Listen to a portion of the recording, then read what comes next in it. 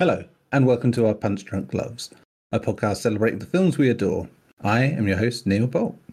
On our Punch Drunk Loves, I am joined by guests who bring the film that they love so much it leaves them punch drunk. Our combined task is then to discuss why that love exists and celebrate it, really. My guest this week is PlayStation Universe Senior Editor and member of the PlayStation Unchained podcast, Garri Bagdasarov. Garri, welcome. How are you? I am pretty damn good. Thank you for pronouncing my name correctly, too. I've been on podcasts with you in the past. I should know by now. Yeah, I remember we used to have that running joke about mispronouncing it, but yeah. I remember it's still right nice way. to hear sometimes. Yeah, when you do podcasting long enough, it does get to the point where you get names come up and you're like, I've got to say this right. I've got to say this right. I don't want to get it wrong. Like that. The episode I recorded before this one was with Jay Krieger, and we were talking about The Night Comes For Us. And Timo's, I can't even say it now. His name comes up, and I was like, I remember to say it right. Got to remember to say it right. I think I said it right twice out of 5 attempts, in the first half an hour. It's like, which is, even though it's really simple when you sort of break it down, names are one of those things that you spend so long reading a lot of stuff that you often just forget how it's actually pronounced, that. Even The Night Comes For Us too, man. It's a phenomenal movie. I love that movie. Yeah, and that was a good sort of setup for the way this podcast works, I think, because it was a good back and forth chat about the different things it does. A good sort of indicator that it doesn't have to be all about classic movies in the traditional sense of your big tentpole franchises, the revered critical darlings. It's stuff that you just genuinely have such great affection for that sort of goes beyond that rating system. Oh, absolutely. There's so many movies that I love that critics despise. Yeah. As you probably know with DC movies for me. That's it. It's just a personal thing, Yeah, that's it. And that's why I wanted to do this, as a podcast. Was it's nice to hear the passion people have for the movies they love, and then I sort of come into it with that, and sort of get to understand the movie in a different way, maybe even get to earn a new appreciation. I think the movie we're going to be talking about today is very much an example of that. But before we sort of get there, I've got to do the arbitrary thing of asking you a few general questions as a first-time guest, just to sort of get to know your cinematic palette, if you will. So we always start off with the first film memory that you have. First film memory? Friday the 13th. Wow. Quite honestly, yeah. It was kind of my introduction to horror, which is my favorite genre. But yeah, they always had like reruns running on TV when we came to America as immigrants, so we didn't have a lot of stuff, but we had like basic TV. And for some reason, Friday the 13th, up to its sequels, I don't remember how many there were. I think they're up to 6 at the time. Yeah. They just played them randomly throughout the day. I don't even know what channel it was or anything, but Friday the 13th was literally, I believe, my first memory of watching a movie. I don't even remember which part. I think it was part 2. Yeah. Was the one. And then I found out, there's a part 1. And then, I got all pissed off because Jason wasn't in it. I was like, what is this shit? But yeah, that franchise was kind of the starting point for a lot of things for me. So yeah. And that's where better to start in horror than having an icon like that. It's and this year is a great year for that because October has a Friday the 13th this year as well. So maybe we'll get used to something new if we're lucky in that franchise. It's so sad that franchise is in such a terrible state right now. Greedy, selfish people fighting over what? I don't even understand. I know, with everything else going on in the background, it's a bit of an unfortunate situation. But they're getting close to resolving stuff, and we're getting that series. So hopefully, yeah, it'll be back at some point. Right. So on to question 2 of 4 is what is your favorite genre? Oh well, like I said, horror. Yeah. Horror has been Yeah, we're 2 for 2, I think, so far on this. for the longest time. It always been like people just seem to get grossed out and annoyed by a lot of horror stuff. I think I've become so desensitized to it that it doesn't affect me Yeah. anymore. um, yeah, like the only movies like honestly that affected me horror wise, like to me, like the violence, the gore, the supernatural stuff doesn't affect me more as much. I guess as real life stuff. Yeah. Like to me, the real horror is, um, what's that movie? Oh, the drug movie after Train Spotting that they did, Requiem for a Dream. Yeah. That Yeah. movie to me is horror. Like I can't watch that movie anymore. Like I watched it once. Actually, I watched it like 3 times, and I can't do it anymore. That's a terrifying movie for me because it's Yeah. more. Yeah. It I don't is. want to say it's more real because obviously death, murder, all that is real, but that to me is more terrifying than what I see in horror movies these days. Because I guess I can distinguish between reality and fiction, or fiction and nonfiction between those two. You Yeah. know, like the Evil Dead stuff, obviously not really real as far as I know. I know people believe demons and all that, but until you see it yourself, it's very easy for me to distinguish between the two. That's it. Yeah. If you can relate to something on a very personal level, it becomes a lot more, and you're right. There are films that are not in the slightest bit horror that just hit so hard. Yeah, I think one of the most recent examples was the Anthony Hopkins Oscar winner, The Father.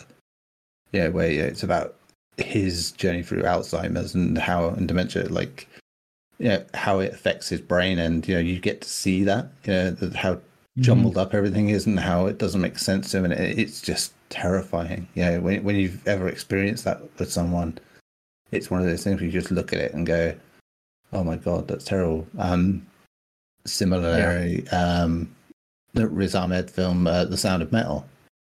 For me, being like half deaf for my entire life, for someone to suddenly go deaf like that and just go through that process, and the way they captured it, really just it sent chills up my spine. And as you say, in both cases, films that aren't really horror in any way, shape, or form, but they just get it. They get that thing.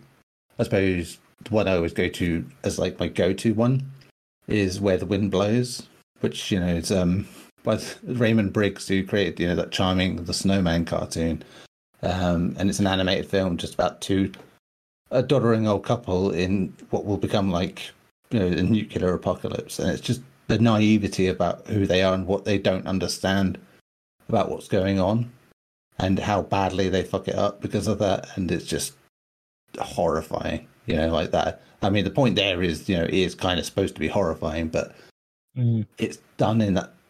If you've ever like seen like your grandparents or something like that, and the way they can be, and you just imagine them in that situation, and you're just like, oh God Christ, like that. It's horrid, just horrid to get that, and that is just the rawest form of horror. The horror we like is very much just entertainment at this point.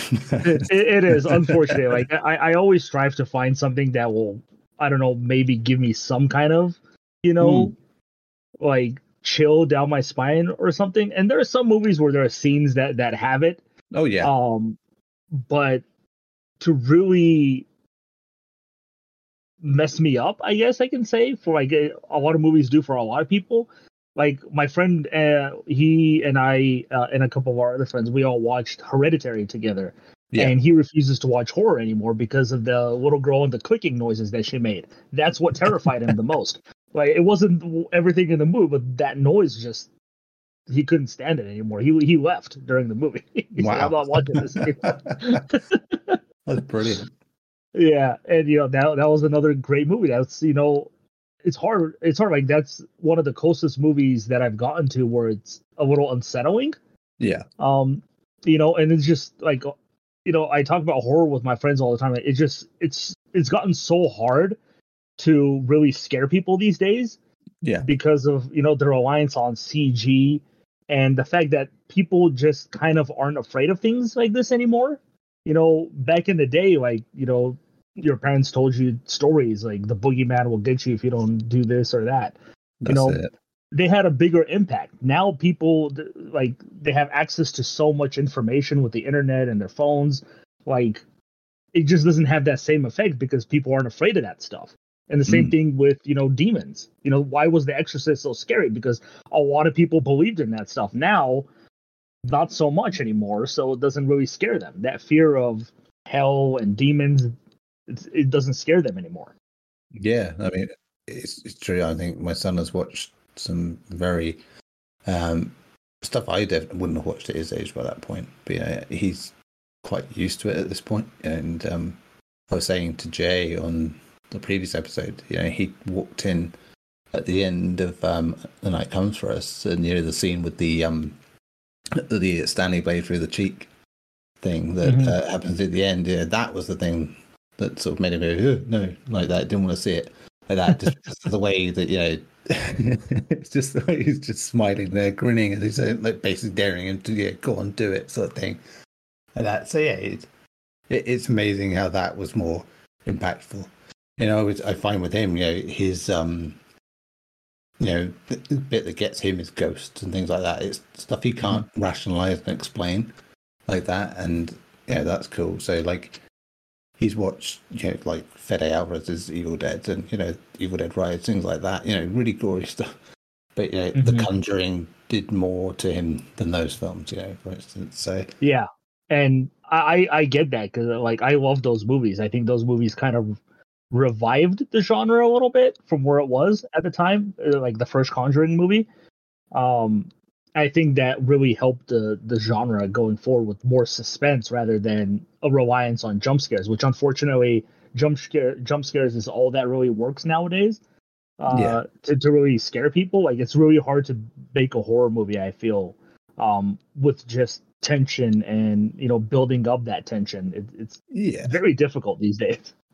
People have a very short attention span.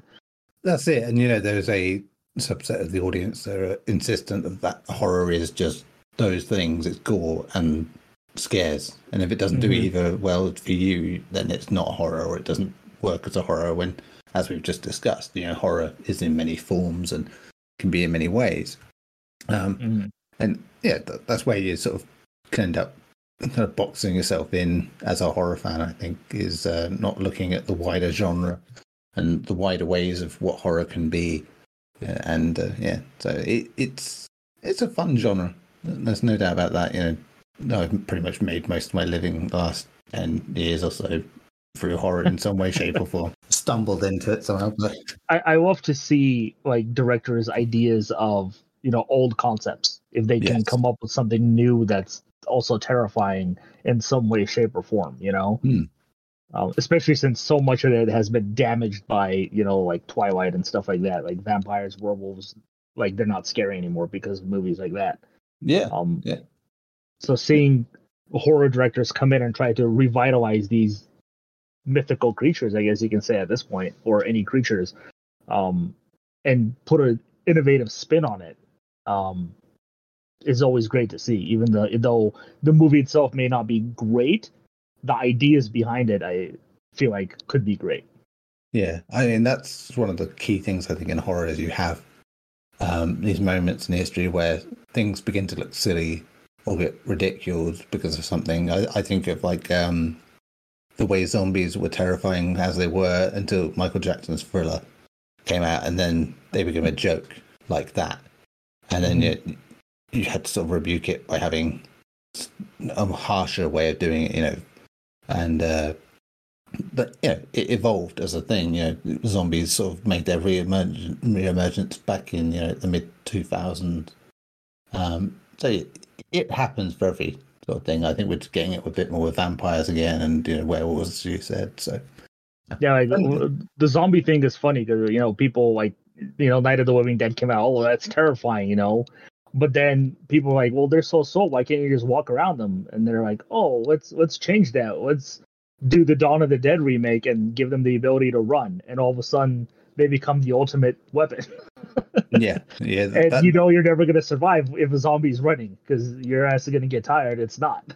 Yeah, that's it. And that changed everything forever. Yeah. That whole double whammy of 28 Days Later and Dawn of the Dead was just everything. But yeah, we'll get on to the next subject first because otherwise, yes. Well, for a while. So favorite actors. Oof, favorite. Gosh, that's why I say plural, because I know one is never easy enough. Yeah, interestingly, it's usually not a lot of actors that play in horror movies.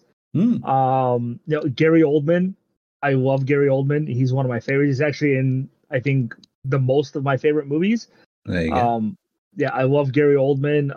Tom Hanks obviously is phenomenal for me. I love Tom Hanks. I love Brad Pitt. I actually really love Tom Cruise's movies. I don't like him as a person, but I love Tom Cruise in movies. I think he's a great actor. I'm with you on that. Yeah, it's like I think we had a similar discussion on the last episode about Brad Pitt and Tom Cruise, and how they've sort of grown into who they are as actors over the years, and it's been really delightful to see. Whatever you think of them as people, there is something about them that is traditional, and that's it's like they can literally go into any role in any genre and kind of knock it out of the park.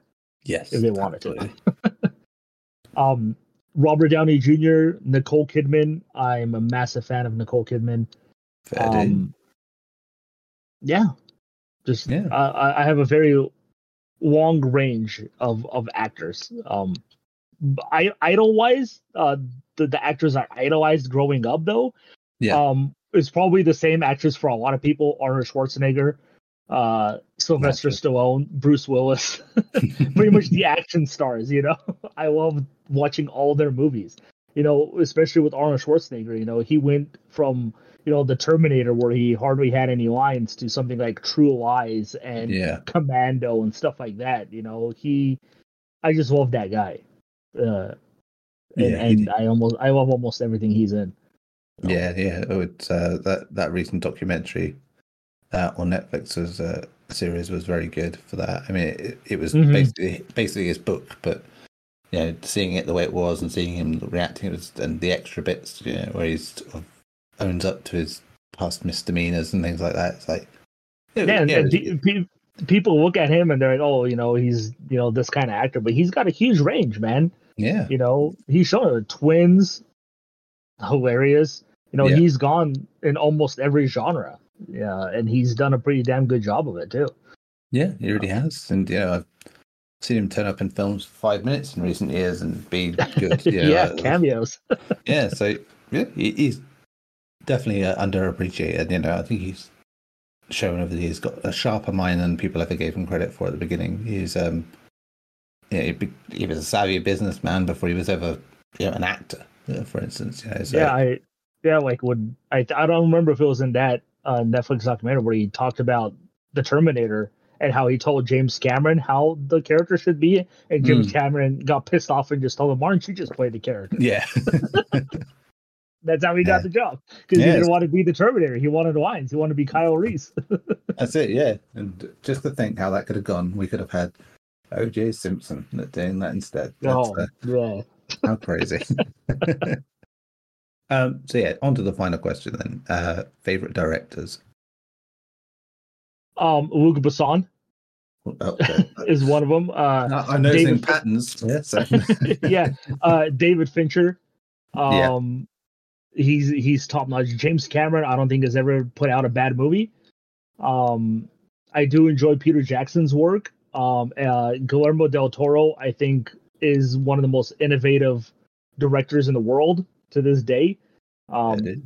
People should really look at him and be like, we want him to make movies for us, especially horror movies, because his creature design ideas are out of this world.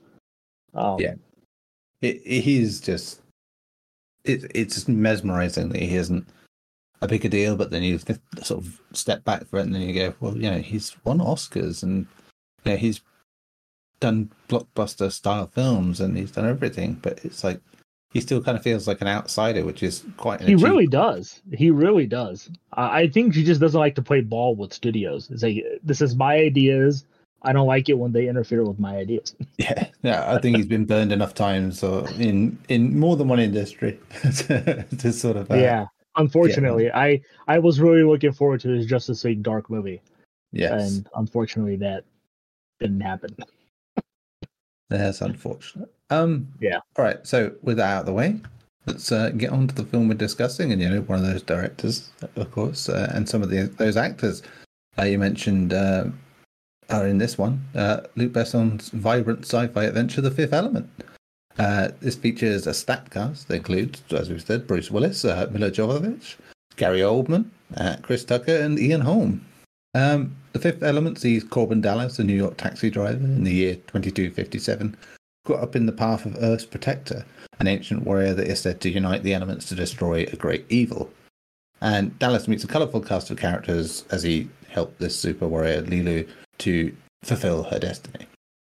So, Gary, when you go back to 1997, when this film came out, 2 years before George Lucas is going to go, do the prequel trilogy, and we just had like those special editions, I think, of the Star Wars films like that. There's a very distinct idea of what sci-fi films should look like and be like, and at that point, especially in the blockbuster range, I think the previous year we'd had Independence Day. That was a very distinct one in that. Men in Black wasn't out yet. I think that came out the year after this. But, this, from the outset, is trying to be a very different beast, isn't it? Because, I said vibrant at the top there, and it's very, very true about this. This is a film that Luc Besson himself said, he was sick of seeing these sci-fi films all being in dark places and dark, all that. He wanted everything to be daylight and all lit up and bright and colourful, and it really shows. I mean, down to every single thing, from costume to set pieces and scenarios. It's a really dazzling movie. It's very much sticking to your eyes from minute one. Yeah, well, 100% agree with everything you just said. For me, it's Luc Besson's ideas of the movie and the way he wrote it. He wrote the characters, the costume design, everything he wrote, everything he did in this movie. This, to me, is literally what the Guardians of the Galaxy is. And Yes. this is like a prerequisite to that. This is literally what it is. And the casting choices he made were so perfect for every character, and like he did before with Leon the Professional, he kind of made stars with this. Mila Jovovich's career exploded after this movie, as did Natalie Portman's, even though Natalie Portman's, that was her first movie, The Professional, but careers exploded from this movie. Bruce Willis was kind of the only really established actor at the time. Yeah, and even he just had a sort of like a revival recently after having like a little down period in the 90s. Pulp Fiction, I think, was after Pulp Fiction the year before. To go on to this afterwards was quite daring, I think. Considering the things that he'd had in the recent past that caused his star to drop a bit. Yeah, and it reminds me a lot of the ideas a movie, I don't know if you ever see Idiocracy, kind of put into place, where we're in the future, everything we imagine should be better, but it's actually worse. Yes.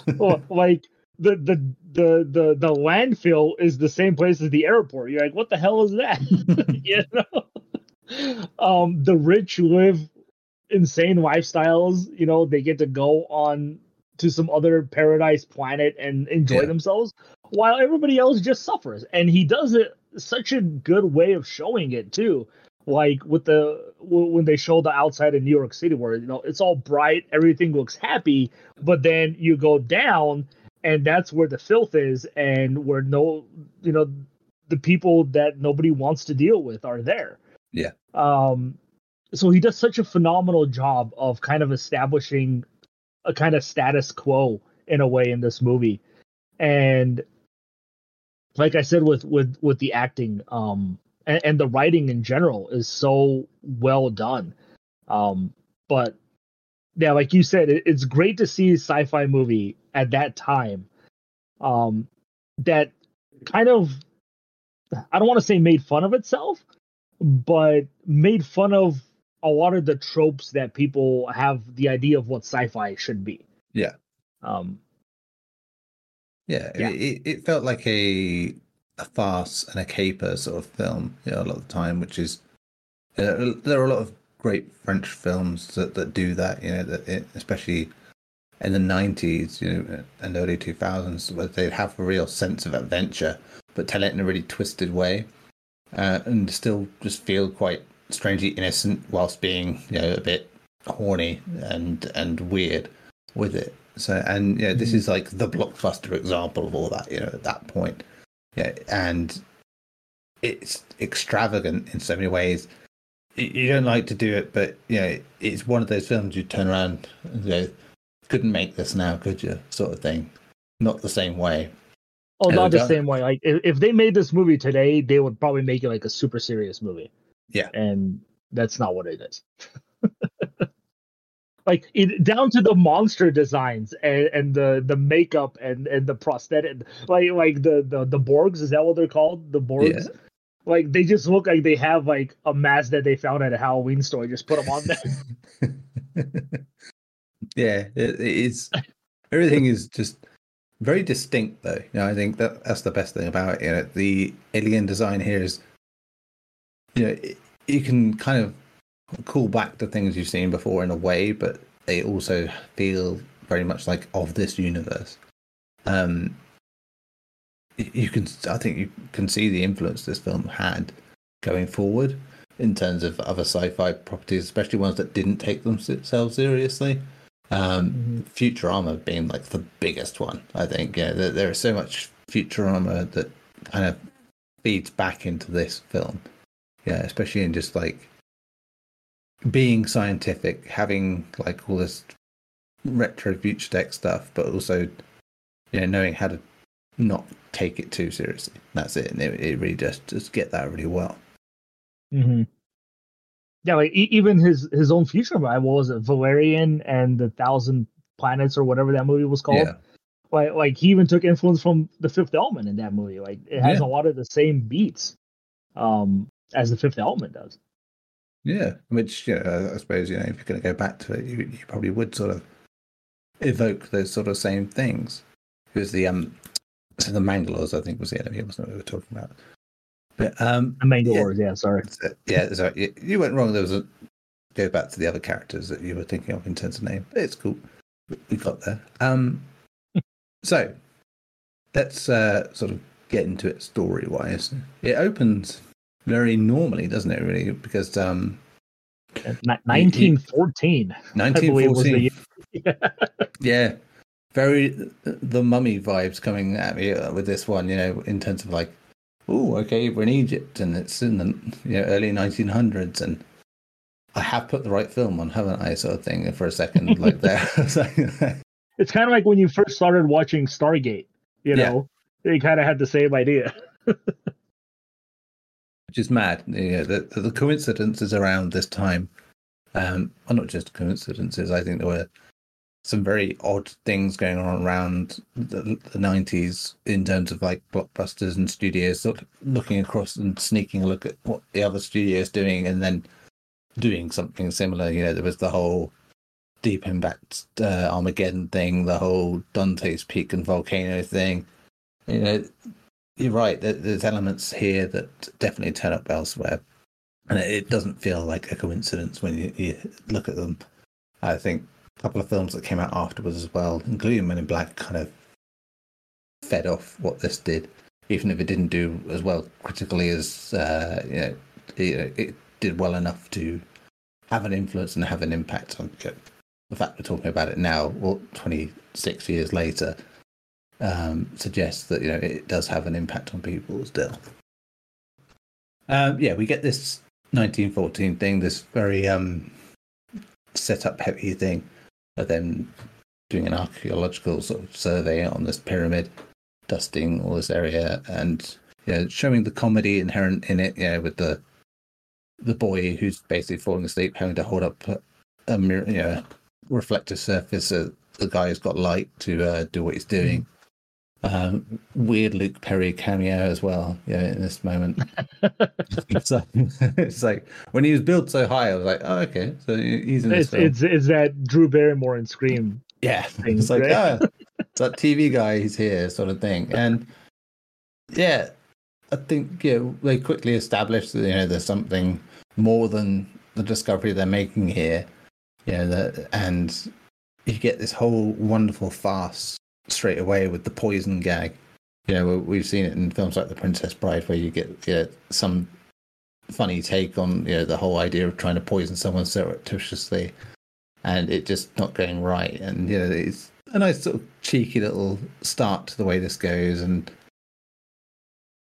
quickly sort of descends into this thing of, like, now an alien ship's come down and now aliens are here and everything's really escalating really quickly, and it sets up that sense of chaos that the rest of the film really goes for in that, wouldn't you say? Oh, absolutely. Like, you see this giant ship come in, and then it's funny because, like, they show, like, the silhouettes, and, Luke Perry's character's all terrified and all that, but then they show them and they look so comedic in a way. These mechanical, huge, rounded mechanical beings with this tiny little head that's a robot. It's almost funny in a way. You go from, like, this terrifying moment, for them at least, to for us, this comedic moment of seeing these actual aliens. Yeah. But yeah, they come in. They has a key that comes out of his finger that opens this door that nobody's been able to find for. The archaeologists didn't know it was there. And they come in, grab the fifth element and the stones. This was one of the this moment right here. After I watched it again this week, for the podcast, I was like, well, why did he have to kill the archaeologist for this? Yeah. Like, that part, confused me because I never caught on to it up until now. It's like, well, why was the priest tasked with killing these people, finding this stuff? Yeah, I think the idea is it was supposed to be exclusive knowledge. Like, no one outside of this group can know this, and anyone else is punishable with death. And makes sense, I suppose. And I think it also just sort of generates that drama and that uncertainty you get in those opening moments of like they're friendly but they're not friendly, sort of thing, and like that. Because they did kill the archaeologists themselves. Yeah. So yeah, we go from this thing with the warning that they'll come back to protect Earth when the time matters. From this great evil that's coming. We learn that this fifth element will sort of resurrect every 5,000 years, which conveniently is 300 years in the future from this point. And then we jump to 300 years into that future, and you start getting a taste of what life is like in that time. But before we go that, creature design was a thing we were sort of going on about, and as goofy as they can look in that moment, and like the funny thing I found with like that finger key thing was it reminded me of Red Dwarf and Crichton, like having like and that I couldn't escape that. But again, it's a film that it works. Yeah, I absolutely would not be surprised if he got inspiration from Red Dwarf, Doctor Who, those kind of shows for a lot of the creature designs here.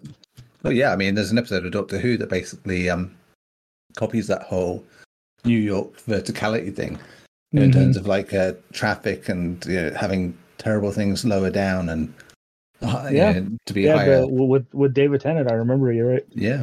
So that was the thing I thought of very quickly after sort of seeing those scenes again and going, oh yeah, it's that, isn't it? It's like that. But it's that idea, right? Like, oh, in the future we're gonna have flying cars. Like, they nailed that into our heads for so long, and then he just took off with it. He's like, let's have flying cars. To this day, we still don't have flying cars. Well, yeah, we got a couple of centuries to get there still. So,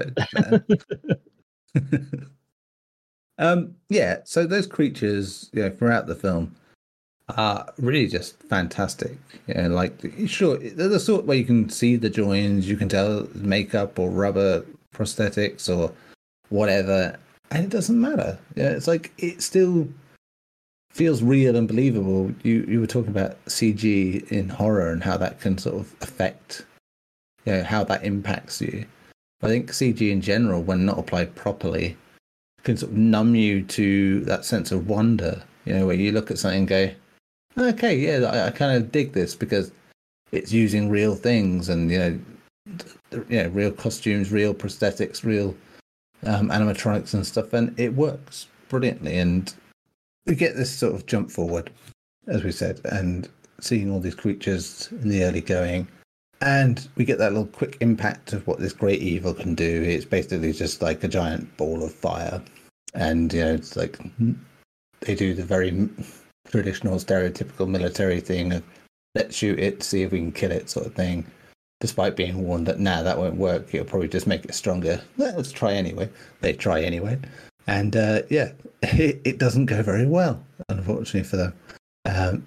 It gets stronger and stronger, and you, as I said, you get this instant thing where you get a sense of what this great evil can do, as a thing. I wanted to ask you, like, early on here, like, considering how uniformly this great evil is portrayed as just being like a giant planet of death, how did that sort of fare for you in this story? I always looked at it like, okay, it's essentially just evil, right? That's what it is. Like, how do you make evil manifested? And obviously you can do plenty of things. A lot of people take, Lucifer is that in Christianity. But there's if it's just pure evil, it's just, I don't want to say it's like an emotion or something, but it is what it is. So how do you take something that's supposed to be just pure evil and manifest it? As far as it just being a planet, I think it was designed for that because they wanted to show its power and its destruction. If you manifest it as, a normal human or a human-like figure, like, how can I possibly believe that this thing can wipe out civilization? So you created something, you manifested something that could do that. A giant meteor or whatever you want it to be will wipe everything out instantly. So that's how I took that for me. So it obviously, if I would have wanted it to be something else, because I wanted like go back then. I'm pretty sure it's okay for what it was, but seeing how many movies I've seen now, I would want it to be something else just so it would have more of a personality, I guess you can say. Because in this movie, what is it? It's just that. It talks a little bit later on, and then that's it. That's it. Yeah, it's very. It's not really a protagonist, or protagonist. Yeah. Yeah, I liken it to the whole Moon in Majora's Mask thing. Where it's like it's a background thing. It's a MacGuffin for the story. Blah blah blah. But it serves a purpose, and it's always a threat. Even when it's gone away, the idea is it's going to keep coming, and it's going to hit Earth or whatever. And your main sort of question throughout the film is like, well, how does this woman take on a planet-sized threat like that? So, what is the thing that will get her to? What is the power she's going to get that will, take this on? It is one of those things, like, we never see what she looked like in her original form.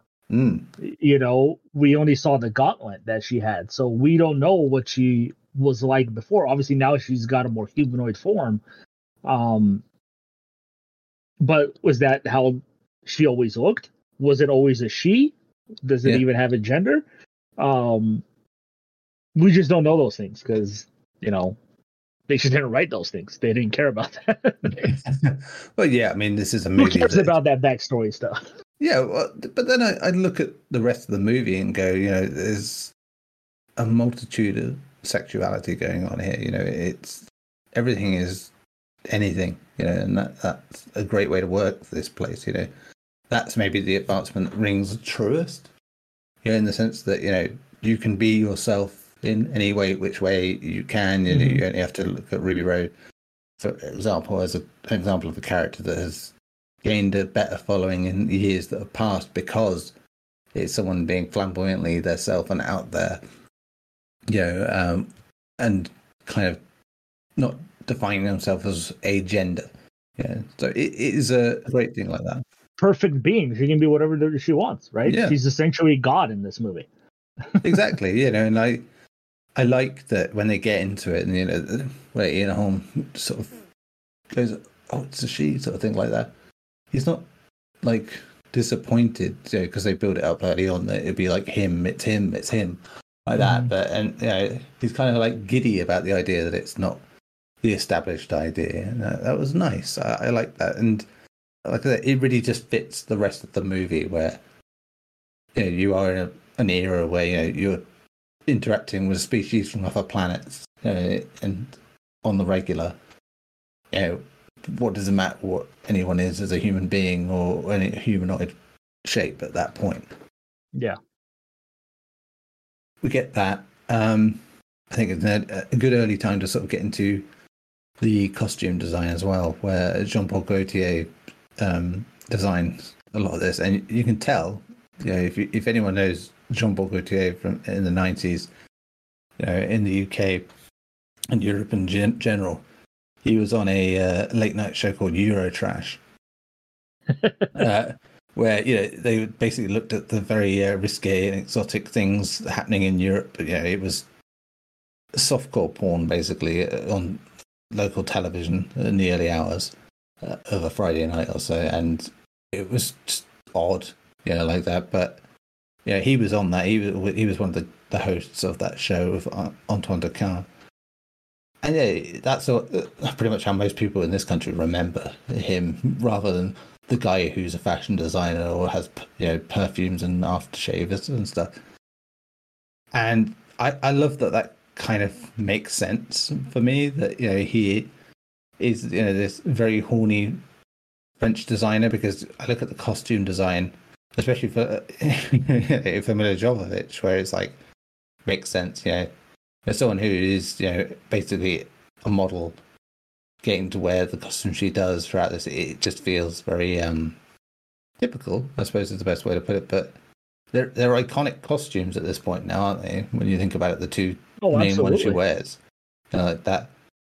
Yeah, I see cosplayers at conventions to this day wearing her outfit from this movie.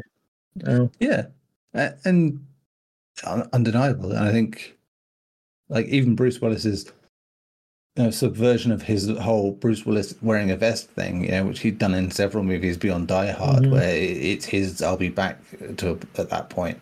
To have it, when the first time he's turned away from you and you see the back of it, and it's very it's got very feminine sort of style to the back of it. And it's like, oh, okay, so they're kind of even changing that up, and the fact that he's got the blonde hair as well and things like that.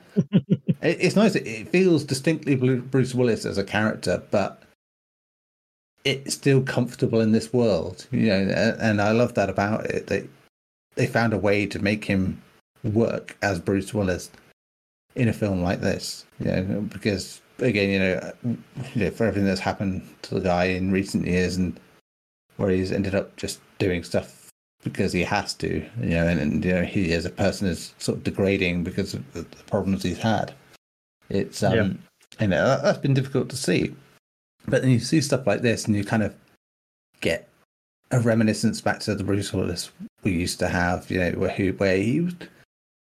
People always seem to think he was serious, I think, because of Die Hard and things, not forgetting that he was in stuff like Moonlighting, and he really sort of established himself as a comedic actor in some ways when he wanted to be, and to play for laughs when needed.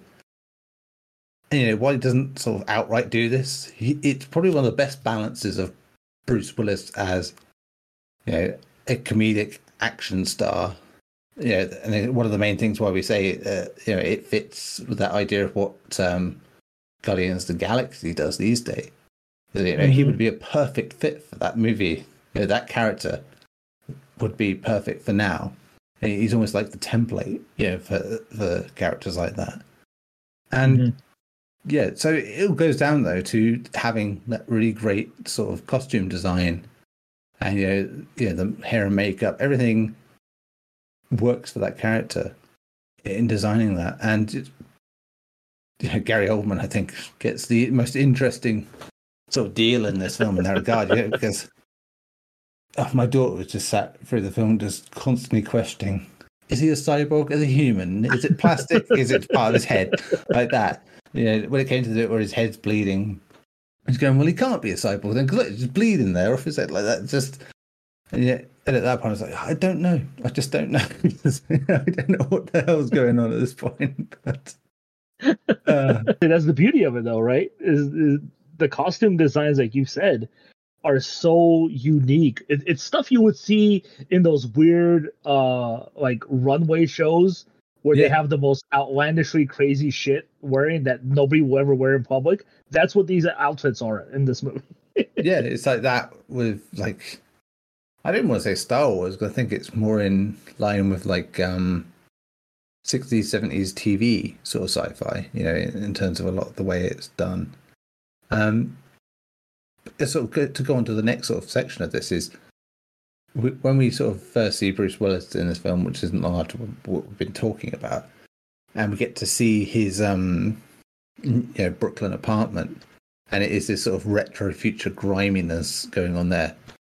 Instantly, again, the set design is another aspect of this. As we were saying earlier, lots of daylight scenes, lots of open scenes, and a familiarity that with what was is now, and a little bit of future stuff, kind of reminiscent of what Ridley Scott did with Alien, in terms of having that sort of, it feels futuristic, but it also feels out of date, at the same time. And I love that about it. That his apartment in that is like a wonder in that regard, and it again brings back those sort of Red Dwarf memories for me of just feeling like slightly naff, but also functional. And given the closer we get to a future, you just look at it and go, I could see something being as ordinary as this with those little differences, like the whole refrigerator freezer turns into a shower just by a press of a button sort of thing, like that. Even if that was just done for like the whole point of that gag that they do with it, it's still really cool functional stuff. And I love that because it means it doesn't date in the same way a lot of sci-fi can, where it's like, oh, this is the idea of the future in this year. It's set far enough ahead where I think even in that year, when we get to 2257, you could still look at it and go, oh, okay, yeah, that's kind of cute that they thought it would be exactly like this, but it still works because of it. It's a very distinct idea. I think sci-fi is always fun like that, when you just really dig into your idea of what you think the future will look like, and you understand that we don't always lose what we've had before to get there. Yeah, that's actually a really good way of putting it. I also see it as, again, this like premonition that he had of what the future would look like, where he's got this New York high rise, essentially, is where Bruce Willis lives. Yeah. But you look at it, it's like one room, literally. That's all it is. It's just one room, right? That just sort of changes and chops as we go. Yeah, it's nice. Well, it shows us the shower, but where's the toilet? Like, where do you poop? Where's that at? Can't come in drunk late at night with the wrong setting, that's for sure. But this is like him seeing it. Okay, a New York high rise is like $5,000 a month or something, and it's literally just one room. And that's kind of where we're going now. You look at these high rise apartments in New York City right now. This is what you're getting for ridiculous prices. But yeah, the design of it almost kind of reminds me of Judge Dredd in a way. Yeah, there's a lot of that to it. Especially with how the police work in this, and the police costumes are the best. I love it so much because they have the stupid helmet, and the best thing is like they're all overweight cops. Like he's just like making fun of the cops because of that. I don't know. Like they're just these big people who can't fit through shit. I mean, yeah, in a good sort of Red Dwarf moment actually when they do the chase later. Like that, you have those two cops just basically saying, "Oh fuck it, we don't want to bother with this sort of thing." And one of them is Captain Hollister, who's actually like the main guy running Red Dwarf before everything goes to shit, and returns later in the later series. When they sort of resurrect the ship, and he also has that appearance in Aliens in the director's cut. When they had that sort of he's running Hadley's Hope as well. So it's that was a nice, cool sort of sci-fi legacy moment. There's a few like that, I think, in this film where you get actors doing what they do and they've been in stuff before and you're like, oh wow, yeah, it's even that's kind of respectful how they have this person in this role. Well, one of my favorite scenes actually, and it's like, the smallest non-important scenes, like when he's eating the Thai food, the big window is open, he's got his little cat eating Thai food with him, and the guy just has his own essentially ship. It's a car, but it's designed like a ship, and he's just like a delivery driver, a food delivery guy, or a taco stand or whatever. And he just goes to people's windows and like, hey, let's eat. I thought that was so cool, and the design of that, the whole boat and how it looks old, like traditional old ship, but it's in the future. It's really cool how that's done. I mean, yeah, again, that's kind of closer to what we're getting to because we've had this sort of rise in the idea of food coming to you beyond like the normal realms of it. So yeah, that feels like that would be like the natural evolution that not only does the food come to you, the restaurant comes to you, sort of thing like that, and you just have your whole thing come to your door. I love that scene. Yeah, it's great because you do just having that sudden realization that it looks like his apartment, but he's also eating. So what's going on like that? And then you sort of get that moment like that. So it's fantastic. And again, just great world building of just this idea of what New York is like at this point. I think they keep that going throughout all the time they're there. By seeing that, while the traffic goes up in layers, trains basically go sideways down and all this stuff. And I love the verticality of this New York, where they use all this, size they've built up over the years, and now, people can exist not only on every level in terms of the buildings, but in terms of like the foot traffic and the air traffic or whatever is all going on. If there is foot traffic. Yeah, I mean, there is not for long, I'd imagine, but it's like... The other one I want to mention really quick is the idea that everything looks the same. Yeah. Kind of how it is nowadays, at least here in the States. Like they build apartment buildings, they build condos, they all look exactly the same. Like there's no difference between the two. And I thought it was great how, in the beginning of the movie, he hears the doorbell, he opens the door, and it's the dude trying to rob him, and he's got the stupid hat of the hallway. It looks just like the hallway because everything looks the same. It's so easy to do it. They do it later with the door gag where they take the name off the door, and because they're all so identical, they're like, well, this one's got the name on it, so it must be this one, sort of thing like that. It's you're right, because even here, like, there's this growing obsession, especially in like more well-off houses, where they'll basically redesign them to be just these grey and just grey things, like different shades of grey all throughout, like the front, the roof, the windows, whatever like that. And it's just so depressing in what they look like, because they all look like the same house. And then next to these houses that are like have a rich history. And it's unfortunate. It is unfortunate that you have that. But yeah.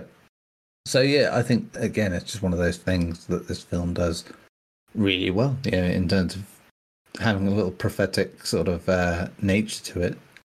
Without like being like nailed on, oh my god, this is spooky sort of thing. It's just little things where you can see someone being very observant of life and how it goes and where it goes, like that. Just and culture in general, which, given everyone involved with this culture being like a big thing in it, makes sense, And then they come back with that guy shaving with pliers. That was fucking incredible.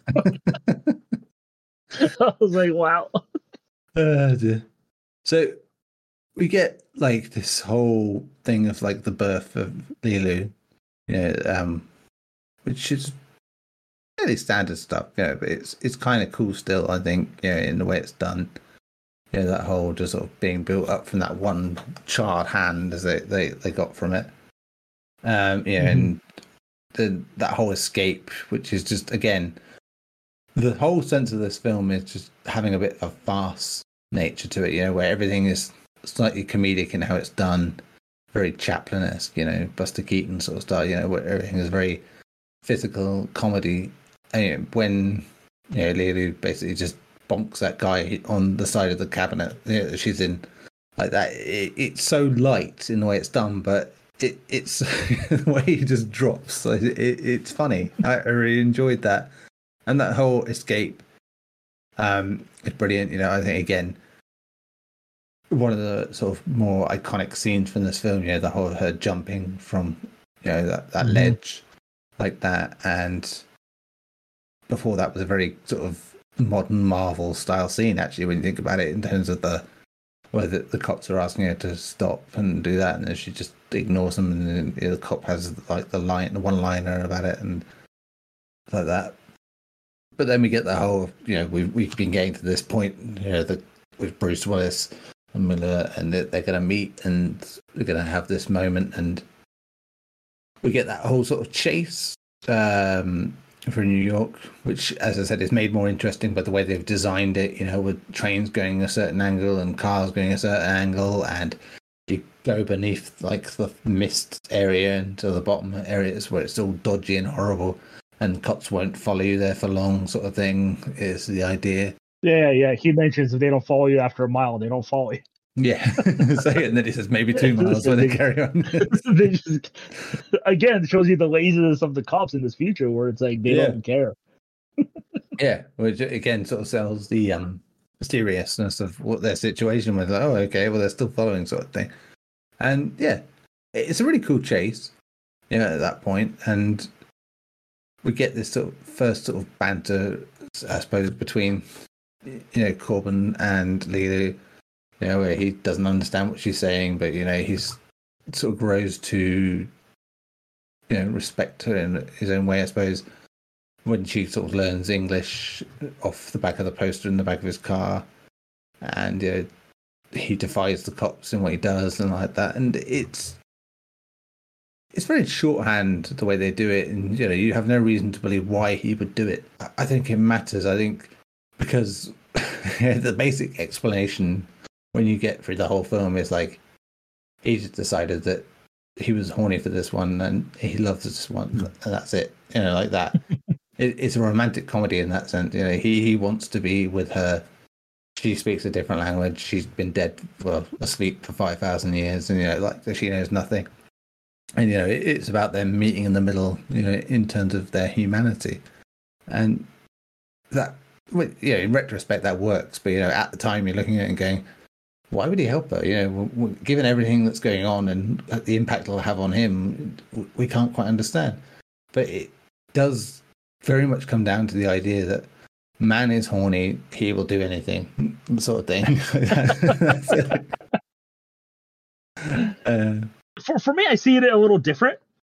I see it as, and you see it when she's first, when she first emerges after they reconstruct her, from the general and the doctor guy who runs the program, is they're just in awe of her because she is the perfect being, and I think that's, and they show that throughout the whole movie. Like every time she encounters somebody new, they're in awe of her, right? And I think that's what really that's what drove him, is like I don't want to say it's like a spiritual mystical thing, but that's kind of what it's kind of given off, is like essentially it's how you would imagine seeing God, right? You'd be in awe if God appeared to you, is like, holy shit, and I think he sees that too, and he just wants to be part of her light and her goodness, because when they do the opposite, when they show the evil, when the evil communicates with anybody, they're trying to avoid it at all times. Like Gary Oldman, he doesn't want to talk to it in the movie. He's terrified. The general was there. Everybody who came in contact with it wanted to avoid it. Yeah. So I think that's how they did it with her, is like everybody wants to be around her because she's given off good energy. Yeah, I suppose it comes down to Corbin Dallas being quite I don't want to say simple and like stupid, but he is a very basic person, and he can't quite grasp what he's feeling, and so maybe he translates it as that, that it's love and lust, and that's it. He talks on the phone with his boss, if you remember. He talks describing her, and that's it. So maybe it's just that. It's a thing that is very common in humanity. You have this. If you don't have the vocabulary or the understanding to explain why you love something or why you're into something, it does just sound like very basic, like you're infatuated sort of thing, and that's it. So in a way that's probably quite smart writing, really, to have a character like that where their love and horniness, if you will, is just their way of reacting to what's going on. When you think of the more educated people, I suppose, in this film, they're the ones that sort of revere her in a different way. Like Ian Holm, again, is a great example there. And he definitely worships her in a very different way. He's in awe of her in that very religious manner. Mm-hmm. So it's a very good point, Garri. Very good point indeed. So then we get to see Gary Oldman for the first time, really, and his southern accent and his extravagant costume. I mean, man, he had the things people have had to pull off over the years in terms of like sci-fi, especially. I think people always bring up Eddie Redmayne in Jupiter Ascending. That's it. Oh, okay, yeah. Where people bring up how he just feels ill at will in who he is and what he is in that film. Like that, the film where Channing Tatum is basically a human dog squirrel thing. Yeah, his design, his costume is so iconic. I feel like I've seen it from villains in like every sci-fi medium I've experienced. Like that design, it has been used in so many things. I feel, yes, like it's the perfect bad guy design. It's a perfect rakish villain design, isn't it? Yeah, it's all just, again, this is what comes from having a fashion designer and doing costumes like that. I think everything about the early shots of him is not showing his face; it's the back of him and the costume showing like the contours that go up. The costume going up into his head and like the way it looks instantly makes it interesting and like you want to know more like that. And in any other film, when he turns around, it wouldn't have worked, because you would have gone, that's Gary Oldman looking like a daft twat, and here it's like, for everything you've learned at this point from this film, he's just a character. He ceases to be Gary Oldman. It's one of those roles where he just kind of loses himself into the character, and he's not even like the thing you talk about in this film at all, really. He's a highlight, sure, because he's Gary Oldman, but at the same time, he does that thing that he does a lot in his later career, where he just blends into a film. It's like, he's easygoing. He works for this film in every distinct way he should. I mean, even the way they treat him in this film isn't like he's the big bad, because we have established the big bad is this fucking big planet of fire. But the great thing is like he's technically the physical manifestation of the protagonist, right? Yeah. In this movie, and the best thing about it, he never crosses paths with the hero of the story, Bruce Willis. Like they never have a single scene together. That was the fun thing to sort of come back to on this one. When you do get to that scene later on, you just suddenly realise they never met. That was it. They just like and it's all very anticlimactic. And it's just one of those things that works for this film because they're telling it in a certain way where you're just like, it's playing with the idea of what you would expect with these things, and he is basically what he's a salacious crumb to the big bad Jabba the Hutt. He is just there nattering away while everything's going on. But they're indirectly connected because Bruce Willis works for him. Yeah, because he gets fired by him. Yeah, it's mad the way it all works out, and I love that. And there's a lot of that in this film where you just have a lot of these sort of connections and the farcical nature of making those connections like a comedic moment. Yeah.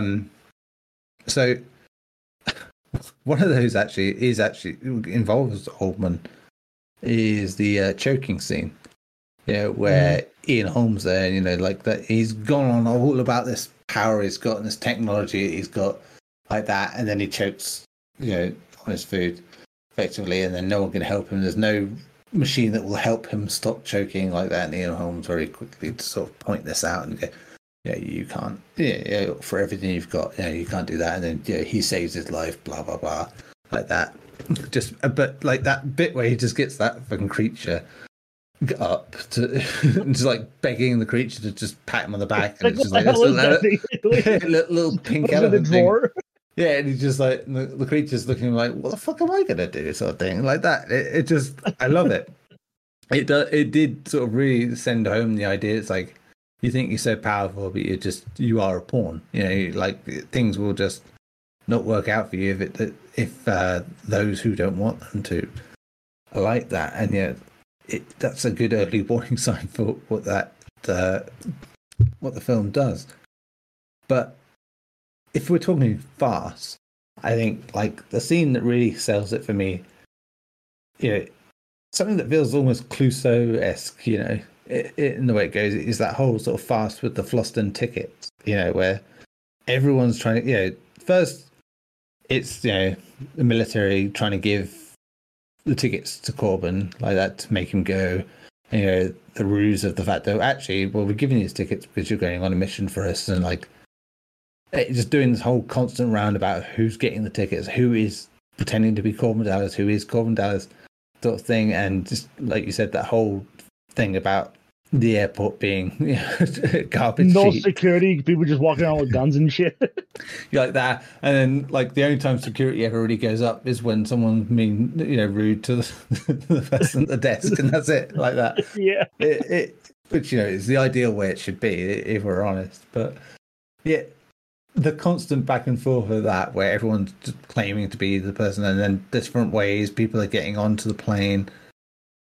It's beautiful. It does just make the whole thing feel light in a way that I really enjoy with this film, where it has that sort of caper vibe where we got to go and do this big heist where we get this thing and whatever, and with unconventional teammates and whatever, and different teams are going into it. And that scene just is perfect at showing that, where you get repeated scenes of the same idea, going up to the desk saying my tickets, blah blah blah, and the different results you get from it. And it's just a fantastic scene. One of my favorite scenes in the whole film, I think, just because you do get that whole thing of like the airport being a garbage heap at the same time as being an airport. And the very like half-hearted like apology for the mess sort of thing. It's like the fact that he just sort of says what like that, like he hasn't noticed the fucking shit pile of garbage just everywhere. Yeah, it's like this super dangerous, but like the ships fly on like what we believe is like nuclear power or something. When they change the cells, like, so it can just blow up the whole planet if it wanted to. Yeah, that whole thing was just. I love it. It's such a dangerous way. It looks so fun to live in, but it's such a dangerous world to actually live in. This world, I feel. Yeah, I mean that's it, and I think that's the idea, isn't it? It's just everything's done without any care or meaning, and again, that's one of those things that kind of fits the way work has gone for many people, where they're just thrust into the even more dangerous situations, and it's the only way to live, sort of thing. It's nuts that anyone would ever be put in a situation clearly underqualified for it to just be lugging around fucking nuclear yeah, stuff. Just slamming it on the ground and shit. Yeah, and that it's crazy. It's crazy, but again, it shows the distinct style of this film, where everything is understood that this will be the way it is, and you will sort of get this idea constantly that people aren't cared about at all. They are just doing whatever is given to them. I think a lot of credit for a lot of the scenes in the movie as well have to go to Ian Holm. Obviously, he does such a phenomenal job in every scene that he's in. Whether he's scared or he's frustrated, he does it so well. But also his disciple, the kid who's always afraid of everything. I think he nails that role so well. Like when he turns around to look at the trash and then he sees Corbin Dallas walking up, he just gets terrified and freezes up. And you just like, I thought he was going to kill me. It's like when you get back to that, he just comes and takes his barely drink. says anything that suggests that. Like, even if it plays on the idea that like the bartender is always there to listen to you, but in this case it's a robot and it doesn't give a shit what you're saying because it has no emotions. Yeah, that's a fantastic. So yeah, all round, that's just a fantastic scene. And then I think we get to the point that is probably the most divisive for many people with this film, is Chris Tucker as Ruby Road. Yeah, I think, coming on board. But as a character, I think it's one of the most interesting ones in terms of how timely it's ended up becoming. This is a character that is essentially akin to the modern day influencer in so many ways, like TikTok, Instagram sort of style people who are just living their lives online, in this case just on like radio effectively here, like told through a stick. Again, that sort of retro future idea, still getting the point of where we were actually going in the future. And that to me made the character far more interesting on this rewatch, because like I said, I haven't watched it for years, so, and all this has happened in that time, in terms of like YouTubers, influencers, streamers, whatever. And it is the perfect sort of representation of that from a time before it was ever even close to a thing. I really found that a fascinating character to come back to. How did you sort of feel with that, coming back to sort of Ruby Road? I've always loved this character. I think at the time, I don't think there's any actor who could have done the role that he did. No. I mean, it is really impressive, really, when you go look at it. It's like, I think it was designed for him. Like, to wear the outfits that he wore and be okay wearing those outfits at the time for him was amazing. The hairstyle he had was crazy. It's like completely different on the next scene. But the hairstyle and the fact that Chris Tucker is so good at talking so fast, we're like, what the hell did he just say? And he does it in this movie a lot. Like there's a lot of scenes where he's talking so fast, you're like, what the hell is he saying? I don't think there's anybody at the time who could have done it. I think the costume designer probably, like Chris Tucker probably told him, was like, do whatever the hell you want with me. Yeah. Luc Beeson was like, let's do it. Let's run away with this character. It's like he wrote that character specifically for Chris Tucker. Because I don't see anybody else who could have played that role. So again, it's one of those that feels like a character that has naturally evolved into characters that we see now. Diluted, but for sure. But it's another benchmark sort of character in this film where you're like, I can see a lot of like comic relief characters that have come in recent years that have a lot of what that character has. I mean, the way you look at it back then is like, it's kind of like Prince, on Prince on speed, if you will. It just constant, jittery, over the top, and the scene. I mean, I wouldn't be surprised if Prince was a huge inspiration to that character too. Yeah, there's so much about it. I mean, the high pitched voice, but I think just having that sort of accelerated. Again, I want to make that Red Dwarf comparison and say it kind of also reminds me of the Cat, and that Danny John Jules' character. So it's that mixed with Prince, and that character had a bit of Prince to it. It is like a character that has this, very vain, egotistical self, but is also, and is very much in touch with their femininity in a way, but is also like the ultimate Lothario, if you will. At the same time, shown very, very strongly in that scene as the plane is taking off, and we're getting those different, we're getting those interspliced sort of things going on at the same time, and it's interspliced with that whole oral sex scene he has. It's like with his hair, with the hair. I forgot it was there, and my daughter was watching the film, and thank God she's too young to know what the fuck was going on, because Christ Almighty, that would have been a conversation to have. So that she didn't ask, and I was like, I was dreading it because like she's gonna ask a question about what the fuck's going on here. I think Chris Tucker's fast talking kind of navigates away from it. It's like it does help, doesn't it? Yeah, that and just like jumping to something else happening every few seconds. It's like, oh my God. But yeah, separately from that, that scene is just like, again, brilliant use of sex and comedy, and just the scenes that sort of cut between this, the way it ends up being, it's majestic. Again, it's, for everything we say about this film being silly, it is genuinely beautiful in how it's shot and how the scenes are interspersed. And this, again, is just one of those great examples of just like connecting different characters to a scene, and it's also, for me, I took his character also. It's funny when like he's walking down the hall and the girls line up for his autograph, and he just takes like a paintbrush and just like walks across. Yeah. Like they're like all Asian girls too, and like it's almost as if like his personality was designed as like some famous J-pop or K-pop star. Yeah, again, it's really relevant in that regard, isn't it? Especially with the outfit that he had. I thought that was funny. I was like, why are they all Asian? Like, what is he trying to tell me? And again, it's something that didn't connect with me back then. But now, when I know of K-pop and J-pop and how insane their fans are, it makes sense. Yeah, absolutely does.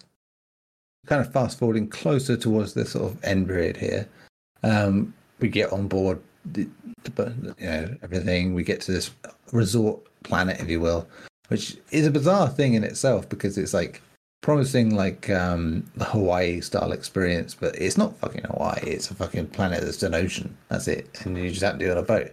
Yeah, and the best thing about that planet too is like I assumed it's going to be on the planet, but no, they're just flying in space. Yeah, like why? I thought I was supposed to be at a resort. And again, I love that. It's just like, again, that's really sharp, by modern standards, where you just look at it and go, yeah, the idea that you are being promised the feeling of something, but it's nothing alike, like that. And how many tech startup nonsense things have we seen in the past where it's like, oh yeah, we're promising you something that's really in charge of, keeping in touch with what you used to like, and then it's like, yeah, but you've done it shit and to make you money, sort of thing, like that. And it works on people. So yeah, that in itself was like, again, a really subtle bit of the film where you were just looking and going, oh yeah, I get you, I get where you're going. But the big thing here is, of course, the diva and that whole thing, and setting up another one of the big scenes in this movie, which is like her singing. She's supposed to be carrying the stones that they come for. That's why everyone's coming here to do this. And again, you're having this constant thing between the different characters who come here to get these stones and how that plays out. Now, this is great for several reasons, because not only do you have like the singing bit, which, given everything else going on, you wouldn't think would be like a highlight, but it is, because it was designed in a way that the person who was singing it, an actual opera singer, could not sing the song as it was, because it was impossible for a human to sing like that. So I think there were parts of the song where they had to cut things up to make it work, and do it in little chunks like that. And I believe you can sort of hear that in certain sections of the song, but it's really cool. And again, interspersed with action that's going on elsewhere, as like stuff is escalating, the song is escalating, and you have the Lilu showing off her action chops during this bit, and again in that really brilliant way where it's like the choreograph of the scene is just choreography, that's the word, but it was just amazingly simple and like almost cartoonish, but in a way that just worked again for this film. Mm-hmm. And then, you know, you get all that. That's all happened. You know, then chaos happens with the whole, you know, the Mangalores coming on and shooting everything up. And then you get Bruce Willis getting to do Bruce Willis things, you know, really for the first time in this film. You know, and it is just like, you know, proper, like it's almost a parody of what Bruce Willis is in the way he goes about things, which again, I think is a very deliberate choice. But it does just make him look like a badass in this environment, because he is just like really casually just killing things and like left, right, and center, and like right down to that whole hostage situation in the end, where it's like, you know, all the tension's going to be there, and it's like, nope, fuck it, bang, bullet between the eyes, sort of thing. Yeah, it is just, and again, another great use of Ian Holm in that scene. Yeah, that for me is just probably the last sort of big sort of spectacle in the film, because everything else after this is very much just sort of wrapping things up in terms of where they're going to go with the message of the film. But yeah, how did you find that whole sort of opera section, I suppose, is the best way to put it? I absolutely loved it. I think it was a little divisive for a lot of people, because it started off as, you know, this wonderfully beautiful sung opera song, right? And then it goes into like this opera poppy type version of it afterwards. But either way, I thought it fit perfectly with what was happening in the scenes. Yeah. One of my favorite parts about this whole part of this movie is Chris Tucker being essentially the narrator of the entire scene to the whole world. And he's not narrating it like, you know, Planet Earth or anything like that, you know, like a real. He's narrating it like a TikToker would narrate. Yeah, he's reacting. It's a reaction video to. Exactly, and I absolutely loved it. You know, he's like, I'm gonna go and see what's going on. He's like just crawling around. I loved it. I absolutely loved it, because everybody else is just sitting there like, what the hell is Corbin? Like, he's making Corbin out to be like some mass murderer, you know? Even the president, played by, you know, the late Tommy Lester, he's like, I wonder where he's getting these skills from. It was great. Like you said, you know, it allowed Bruce Willis to be that action star that we were growing up with, you know, from Die Hard and onwards. And like, it's literally the only time he did it in the whole movie. We knew he was, you know, ex-military, a badass, so he can do a lot of cool stuff, but we finally saw it here. I loved how you know, they had like that old school fucking Gatling gun, like the pixie glass and the rocket on it. I was like, what kind of shit is that? What kind of future weapon design is this? But it played to a lot of some of the other characters that they showed off when they're going to the opera, from, you know, rich families and stuff. You know, you had that deaf guy who can't hear anything. You have a whole bunch of different characters, and obviously, you know, he asks him for the gun, he throws him freaking pool balls instead. He's like, what the fuck? It's just like, little moments like that. It is just, again, fantastic. I think the middle of this movie is just full of the best stuff, undoubtedly. I mean, we haven't even talked about the thing that is pretty iconic now at this point, is the constant talk of multipass. You know, especially Lilu's thing of multipass, thing like that, and describing herself as Mrs. Dallas Multipass, things like that. It's something I wanted to bring up with her. Throughout the whole movie, like, I think Mila Jovovich, I feel like, is such an underappreciated actress when it comes to emotions. At least she's a very emotional actress. Yeah, I think given the right material, she's fantastic. Yeah, like, she's the supreme being, right? Like the almighty being, but yet she's so ignorant to the world. You know, it's almost like that whole idea of, like, you know, I hate to bring it up, like Dragon Ball and Goku. Like, he's super powerful and all that, but he's so ignorant to how the world works. Like, you can't fault him for it, because he doesn't know. He never grew up with an education. Same with her. And obviously we see her watching the screen. She's, you know, doing crazy fast language reading, whatever it is she's doing to catch up on how the world obviously plays a major role going into the end of the movie.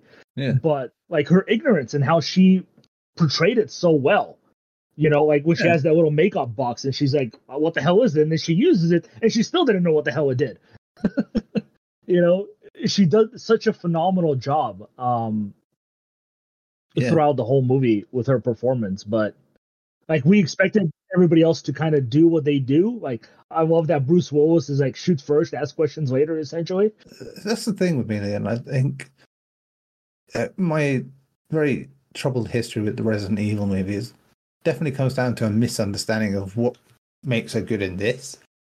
Yeah, which is like making her like the god of those films, but not in a way that works. You know, like that. There's no naivety. There's no humbleness. It's always at the expense of other characters, like that. And you know that's generally where that series goes wrong. You know, beyond shit writing and most of it. But yeah, here it's like the balance is right. You know, it's like she's not perfect. You know, they keep pointing out the fact she's vulnerable despite being powerful, and we've seen that done in many films, even since like that. But here, it feels honest and genuine. You know, she's herself. She helped develop this language that they do in the film.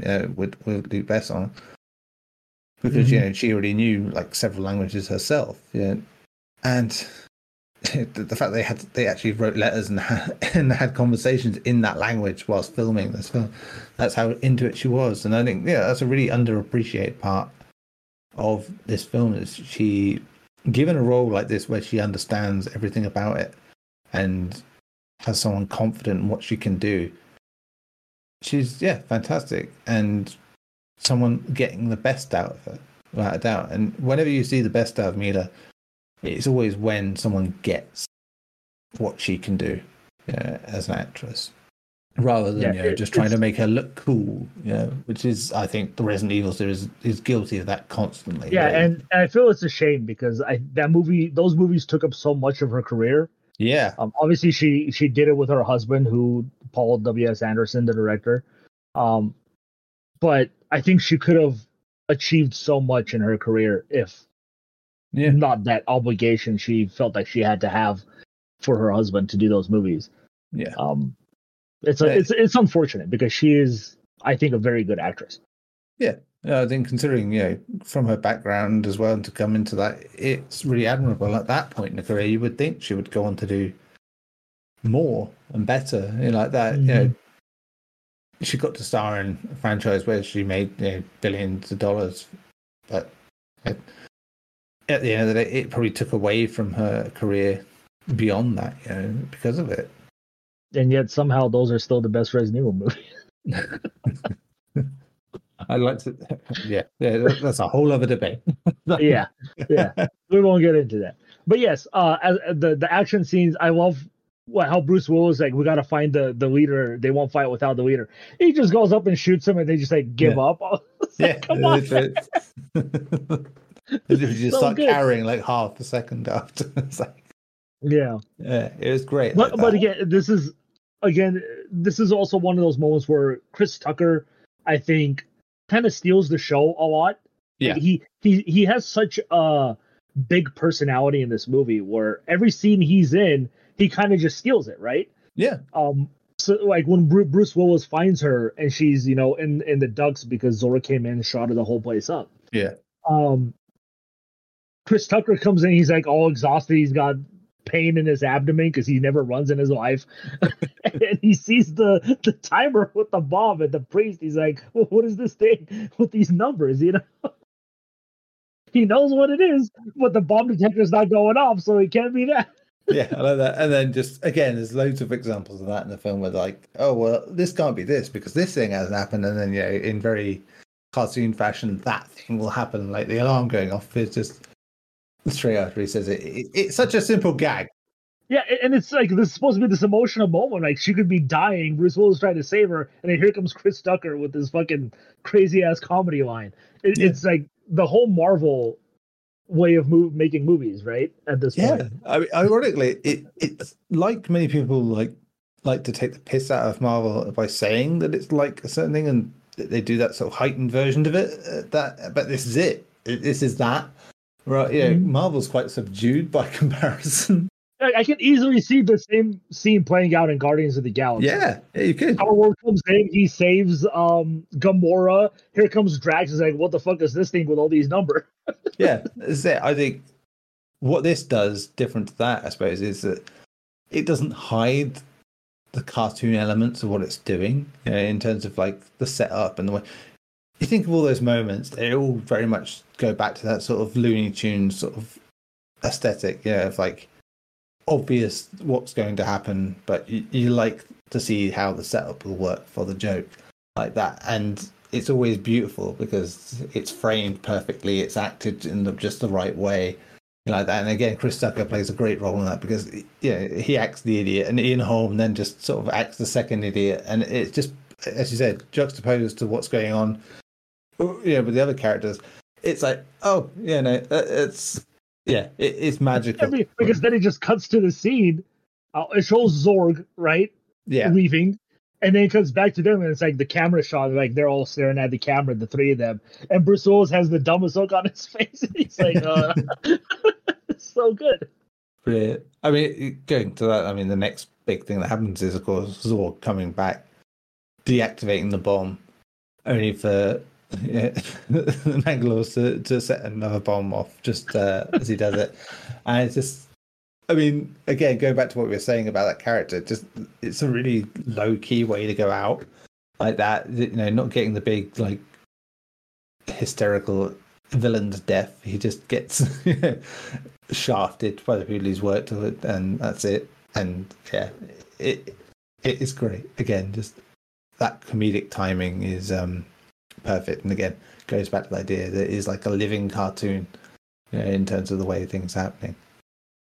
I think one thing we should mention is the awesome weapon that he created. Oh, yeah. It's a gun that has homing bullets, and he just like goes around behind them.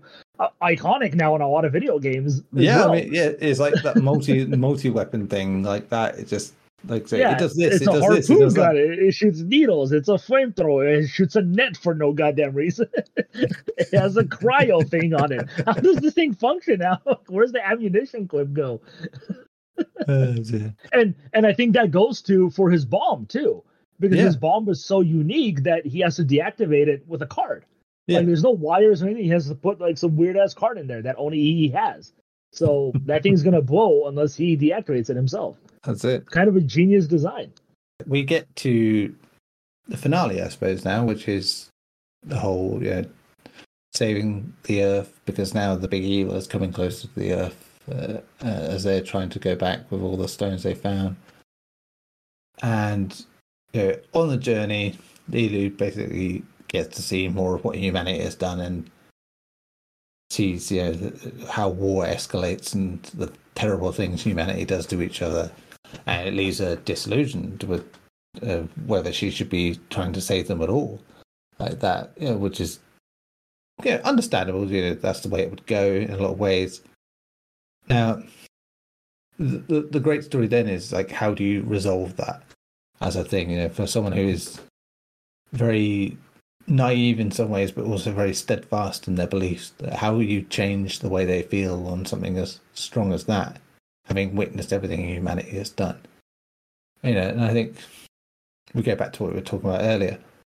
Love, is what they end up doing as a thing, and like, Bruce, Corbin Dallas is there saying, like that. Yeah, that's a great thing. Yeah, that's a great example of what humanity can do. There's great things on that we do as a people, that go beyond the terrible things that a few do, like that. And it's very shorthand, very saccharine, but again, it works in terms of the honesty that character has shown, and especially with Lilu as well, where everything feels quite pure about her, and in a way with a bit of danger and a bit of something there that just goes beyond what you or me would think. And as a result, as corny as it can be in those final scenes, and the obvious sort of outcome is like, love saves the day, sort of thing like that. It's nice. It kind of works. And the fact that they've orchestrated the story to this point to get a person basically for every stone, and then the figuring out of how the stones work and stuff like that, and having everything. It calls upon like a fate that these people all were joined together to make this happen. And given the way fasts work, in terms of structure, and like you have to like put all these pieces together to make all of it work and make the fast a farce, and really just be entertaining as something to watch play out like that. It's cool how that then plays into like the destiny of all the characters involved in it. On the side of Lulu, basically coming together to be part of saving the Earth as they do, like that, and to have characters as distinct as they are. When you think about it, never would have been interacting in normal life. But the way they're introduced is very much happenstance and done in a way that's impressive in that regard. It's quite the ending in that regard. I think it's in a really sappy way, I suppose. It's like it shows like from all walks of life we can come together and do the right thing if we really put our minds to it, sort of thing. Yeah, I actually feel like this is one of the best endings to a movie.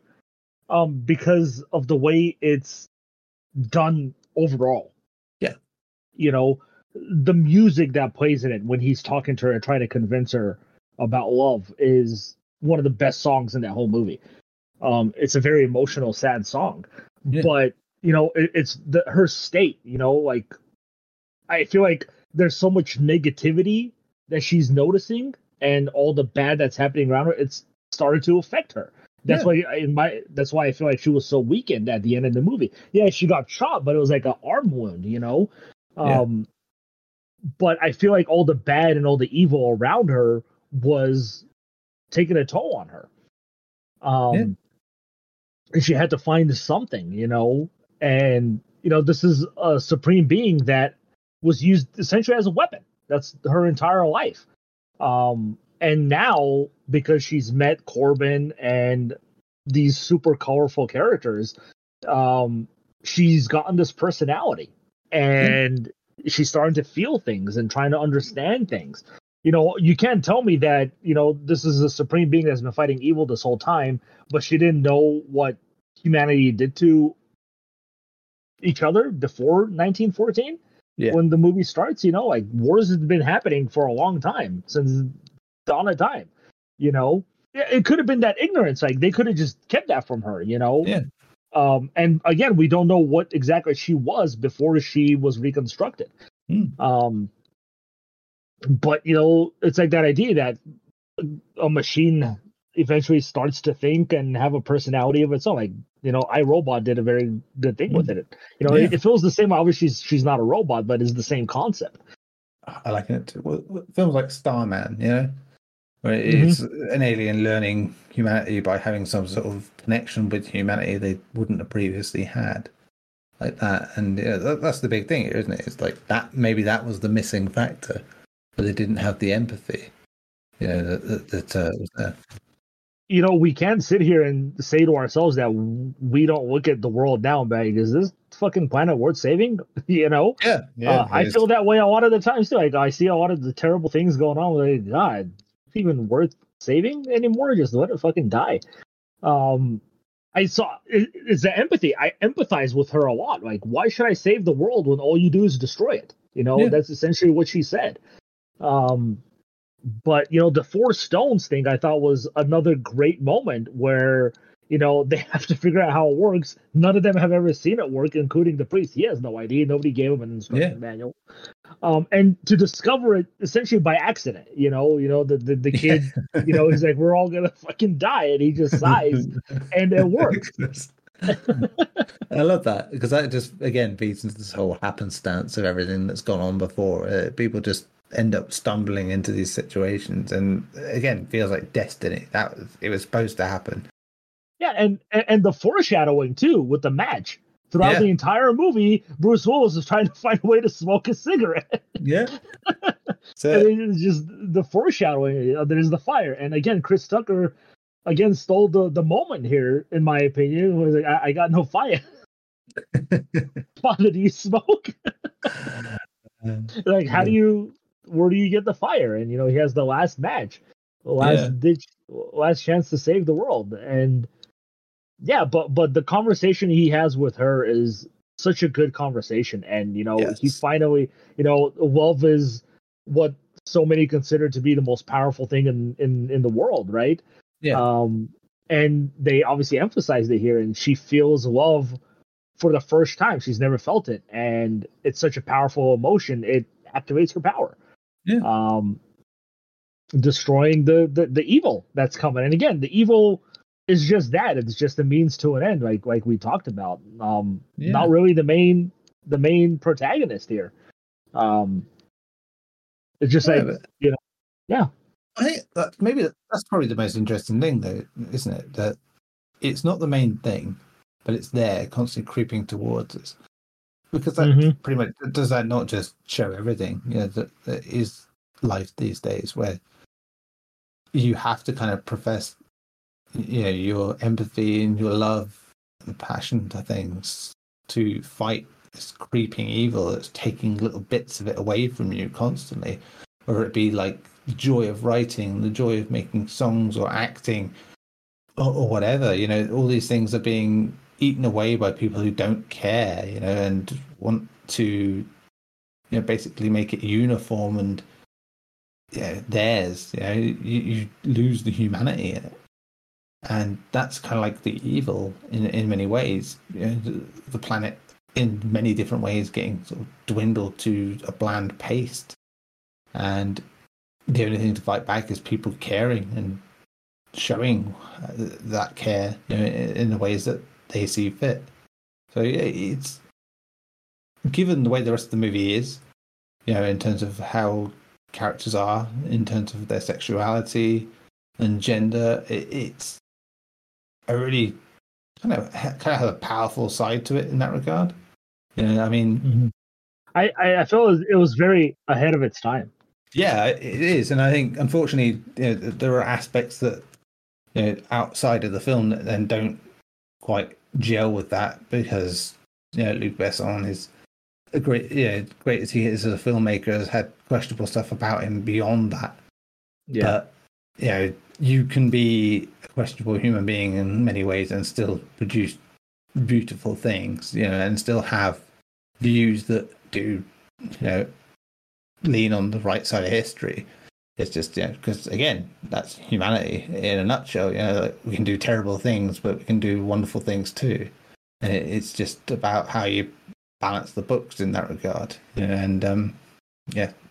So it's almost too personal in that regard, as a film. But there's a lot of cool theories that have been going around since the movie came out. Like, a lot of people are saying, like, the planets in our solar system are just the evil that's been destroyed in the past.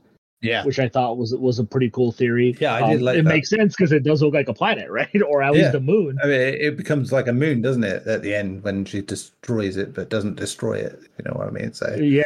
And why does it take? What did it say? 3,000 years for it to 5,000, I think, isn't 5,000. So. Like the theory is that's how long it takes civilization or humanity's evil to build up, so it can manifest itself as a physical manifestation. Well, that's good then. We'll be dead by then, so it's fine. Yeah, but I just thought it was a cool theory. Like, it takes time for that to build, and once it's there, then it tries to destroy everything. So it's just the cycle that keeps on repeating, unfortunately. But the end is unique because, as far as we knew from what we saw in the beginning, once the evil is destroyed, we assume that the supreme being turns into stone or something happens to it. But that's not the case because she's still alive. Because they have them doing it inside things, the thing. So what happens then? Like, does she live forever that way, and she doesn't age because she is the supreme being? It's stuff like that people will have questions. Obviously, it's not a perfectly written movie by any means. Like, there's going to be loopholes here and there. Every movie has them. But it's just one of those things where in this movie, I don't really care because I'm just watching it because it's such a fun movie to watch. those things don't really matter to me as much. That's fair enough. Though, a thing I do before we sort of end the episode is, we talk all this positivity about the film. That's the whole point, positivity all the way through. But I want to have a healthy way of going the other side of it, which is I would always like to say, if there's one thing about this film that you could readily accept criticism for, what would that be? Well, the numerous plot holes. Yeah. There's a lot of plot holes. There's just stuff why is Zorg the one talking to this evil being? Why did the evil being decide Zorg should be the one that it communicates with? These things aren't explained. We don't know these things. Yeah, I mean, and in a way that kind of leaves it open to theory, which is fine, I think, as well. So, not everything needs to be explained. So I suppose that's a healthy thing to sort of have as a problem. But yeah, there are other things as well that do sort of kind of fall by the wayside to allow for the cinematic sort of structure to shine through, especially in terms of the comedic choreography of it all.